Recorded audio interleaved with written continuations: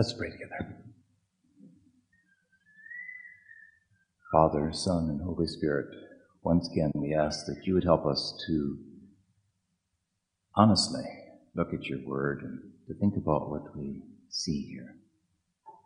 Give us your courage, I pray. In Jesus' name, amen.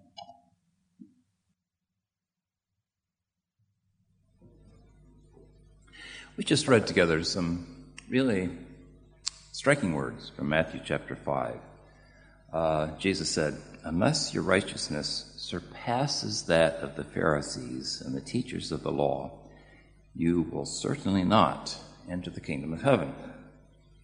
Sounds quite threatening. We see how astonishing these claims are when we look at what the Pharisees had to say. The Pharisees had ascertained that there are exactly 613 commandments in the Old Testament. Of those 613, 248 are commandments to do something positively, and 365 were prohibitions, what you shall not do.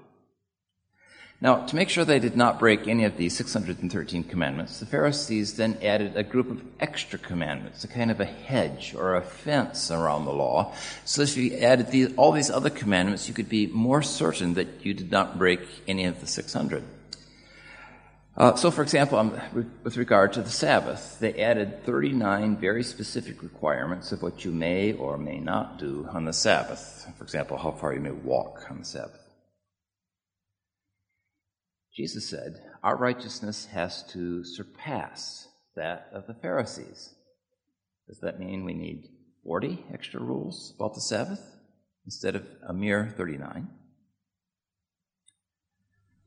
And then look at some of the astonishing claims Jesus made in the rest of the passage that was just read for us. He gave some examples of what this greater righteousness would look like. He said, anyone who is angry with his brother will be subject to judgment. And anyone who looks at a woman lustfully has already committed adultery with her in his heart.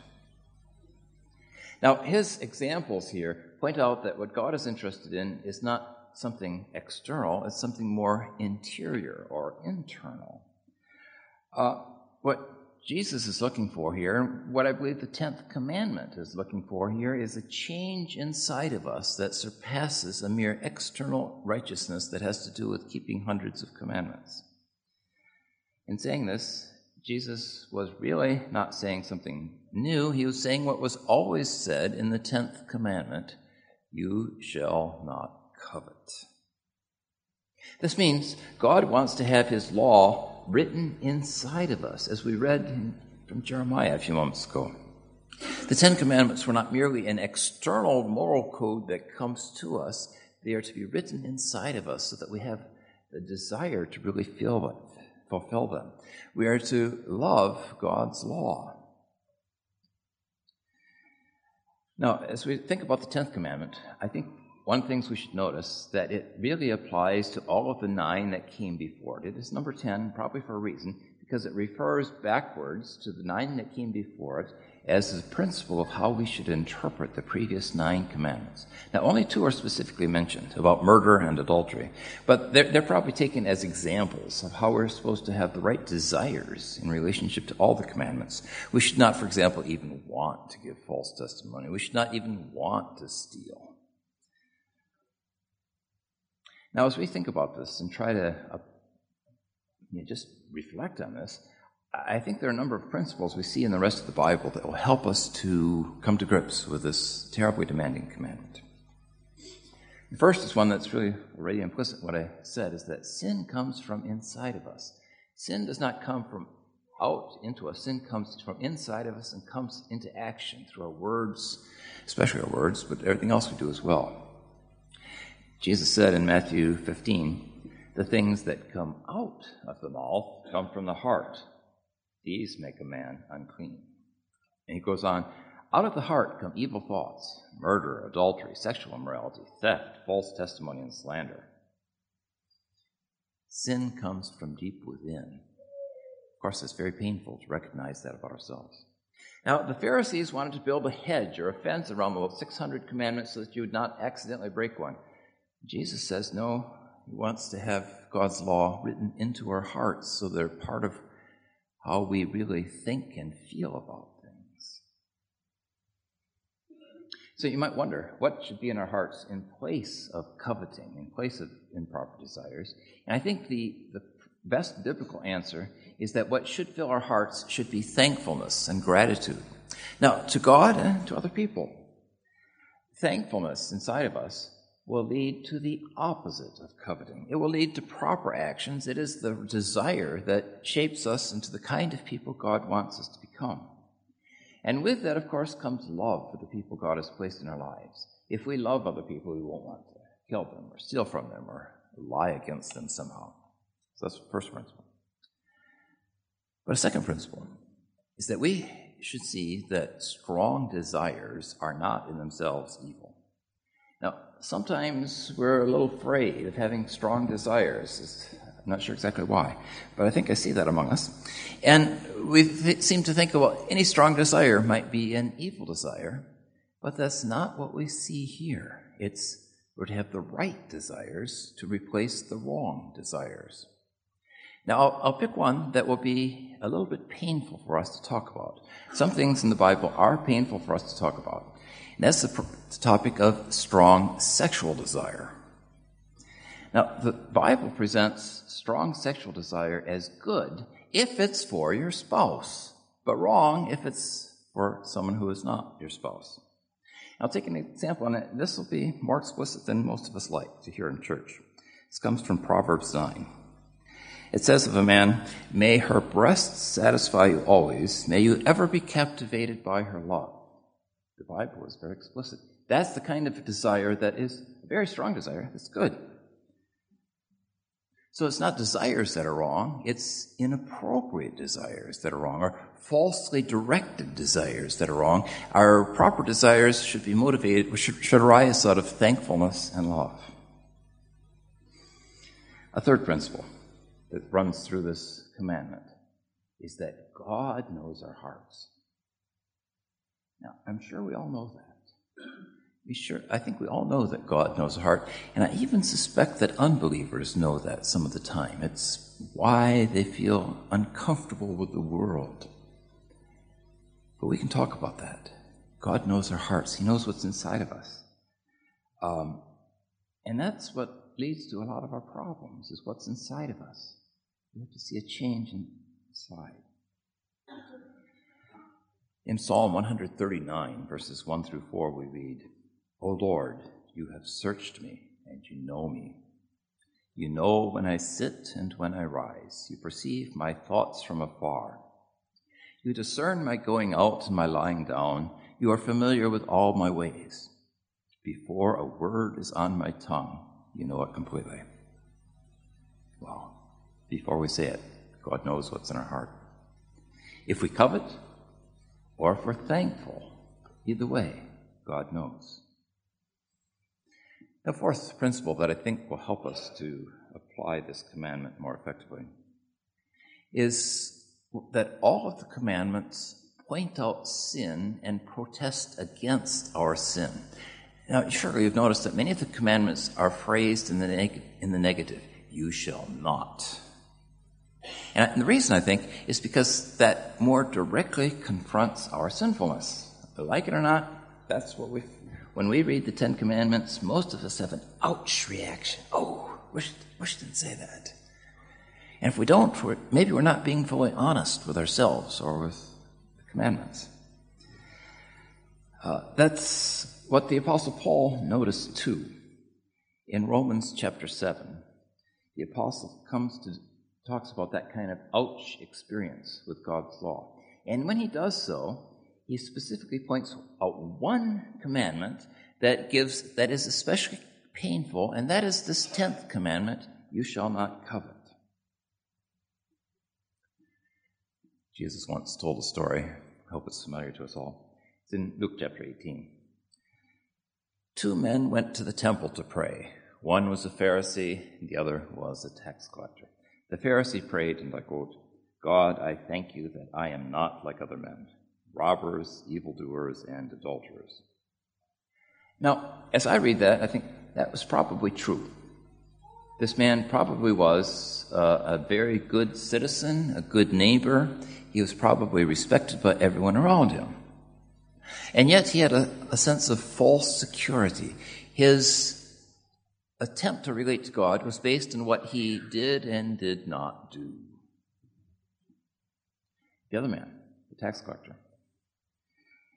prayed very honestly, God, be merciful to me, a sinner. And we're told that he is the one who went home from prayer justified and truly at peace with God. He is our role model here. This is the righteousness that surpasses the righteousness of the Pharisees. It's not based on what the tax collector did. He was probably a pretty bad neighbor. He was probably a terrible citizen. Maybe his family had good reasons to hate him. But he went home from prayer justified before God. And something happens when we are justified before God. That's the point at which God begins to write his law on our hearts, when it begins to be something internal that's inside of us, not just an external rule and standard. We read about a bit of this in the reading from Jeremiah 31. Let me read a few verses again. Jeremiah is speaking on behalf of God and says, "This is the covenant I will make with the house of Israel after that time, declares the Lord. I will put my law in their minds and write it on their hearts. I will be their God, and they will be my people. No longer will a man teach his neighbor or a man his brother, saying, 'Know the Lord,' because they will all know me, from the least of them to the greatest, declares the Lord. For I will forgive their wickedness and remember their sins no more." Notice the tight connection between forgiveness and having God's law written in our hearts and minds inside of us. Now, this comes because then when we recognize that we can be fully forgiven in Christ, we stop defending ourselves against God's law.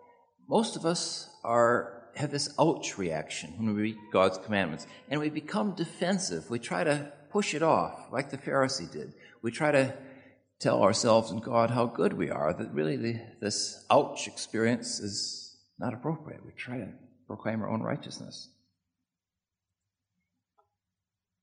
This tells us something, I believe, about the nature of forgiveness and the nature of faith. Faith is, I believe, always in the present.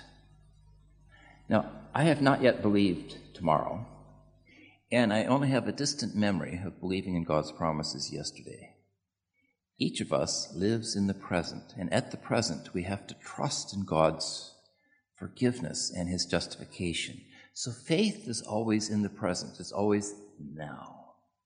But at the same time, to keep things in balance, we should see that God's covenant with us is eternal. God established a covenant with us before we knew it, before we were born.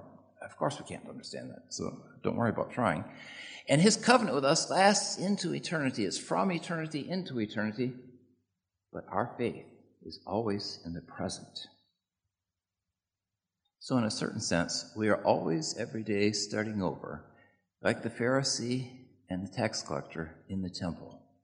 Do I say today, look how good I am, or do I say, God, be merciful to me, a sinner? In Proverbs 4, verse 23, we're told this: above all else, guard your heart, for it is the wellspring of life. How do we guard our hearts? I believe the key is to recognize that every day we have to start over. Wrestling with God's commandments and recognizing that in light of commandments, we are a sinner. Who of us did not covet something this morning? I'm sure we all did. So every day we have to start over again by saying, God, be merciful to me, a sinner. And in that way, we are guarding our hearts. But be very clear here that we do not need to remain in guilt. Guilt is not something that should characterize our lives. Sometimes people have guilt, strong feelings of guilt, perhaps false guilt, that shapes everything you do. We don't need to have that. Because we can be aware, conscious of, and know that we are fully forgiven, just as the tax collector was in Jesus' story. And this can be right now, in the present. Real trust in God's grace and forgiveness is always a present experience. Something I'll have to do it again tomorrow, and I only have a vague memory of trusting God's promises yesterday. It's present right now. I'm afraid that sometimes we have a bit of phoniness, a lack of authenticity among us as Christians. Perhaps our witness is weak. Perhaps church becomes boring. Perhaps our relationships become ugly. Perhaps prayer is almost non-existent. And our influence in the world is marginal. Our witness to the gospel, silenced. Why? I think it's at this point that we have to really remember and practice faith in the present. Right now, this minute, each of us has to be trusting in God's promises, and then there will be something deep, authentic, and true. This is walking in the truth in a biblical sense. This is authentic faith. Now, I want to end this morning in a way that's different than what we normally do. That is, I would like us, for a few moments, to divide into groups, if this is possible, groups of 3 or 4 or 5 people. Feel free to change seats or move around a little bit. And in our groups, I would like us to discuss, for just a couple minutes, some very hard questions. They should be showing up on the screen above us. This has to do with coveting in our world today. First is, what is the relationship between coveting, media, and advertising? Then ask, does advertising cause you to covet? And if so, in which way? And could you be interested in an advertisement if you did not covet? Is it possible to stop coveting? How? Is coveting necessary for business and ordinary life? And what does coveting do to marriage? Those are very difficult questions. This is asking you to be a little bit vulnerable as you talk with each other. Be careful with what you do, with what anyone tells you. But if we could, let's take a couple of minutes to shuffle around here, sit next to someone, maybe someone you've not met before, and discuss some of these questions. So let's take a couple moments for discussion. Yeah? Are they up on the screen? Oh. Let me give you the questions again. Sorry, I have to reopen my computer.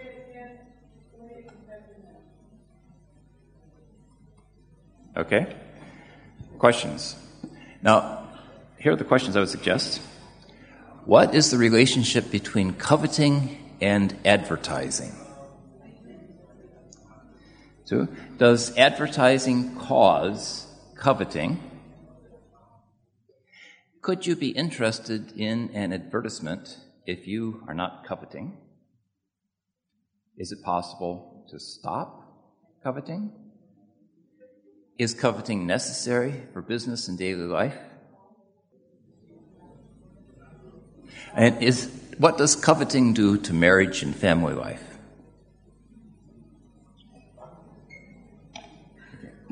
After you've had a couple minutes to discuss things, I will close in prayer. I'm sure our conversation could go on for hours, but I think it would be better for us to close in prayer, and then we'll invite our music team to come back up, and we can have some more worship music. So let's pray for a moment. Father in heaven, we recognize that you have been listening to all of our conversations here this morning. Help us to wrestle with you, honestly. Help us to come away trusting in your grace, your forgiveness, your justification ever more deeply. In Jesus' name I pray. Amen.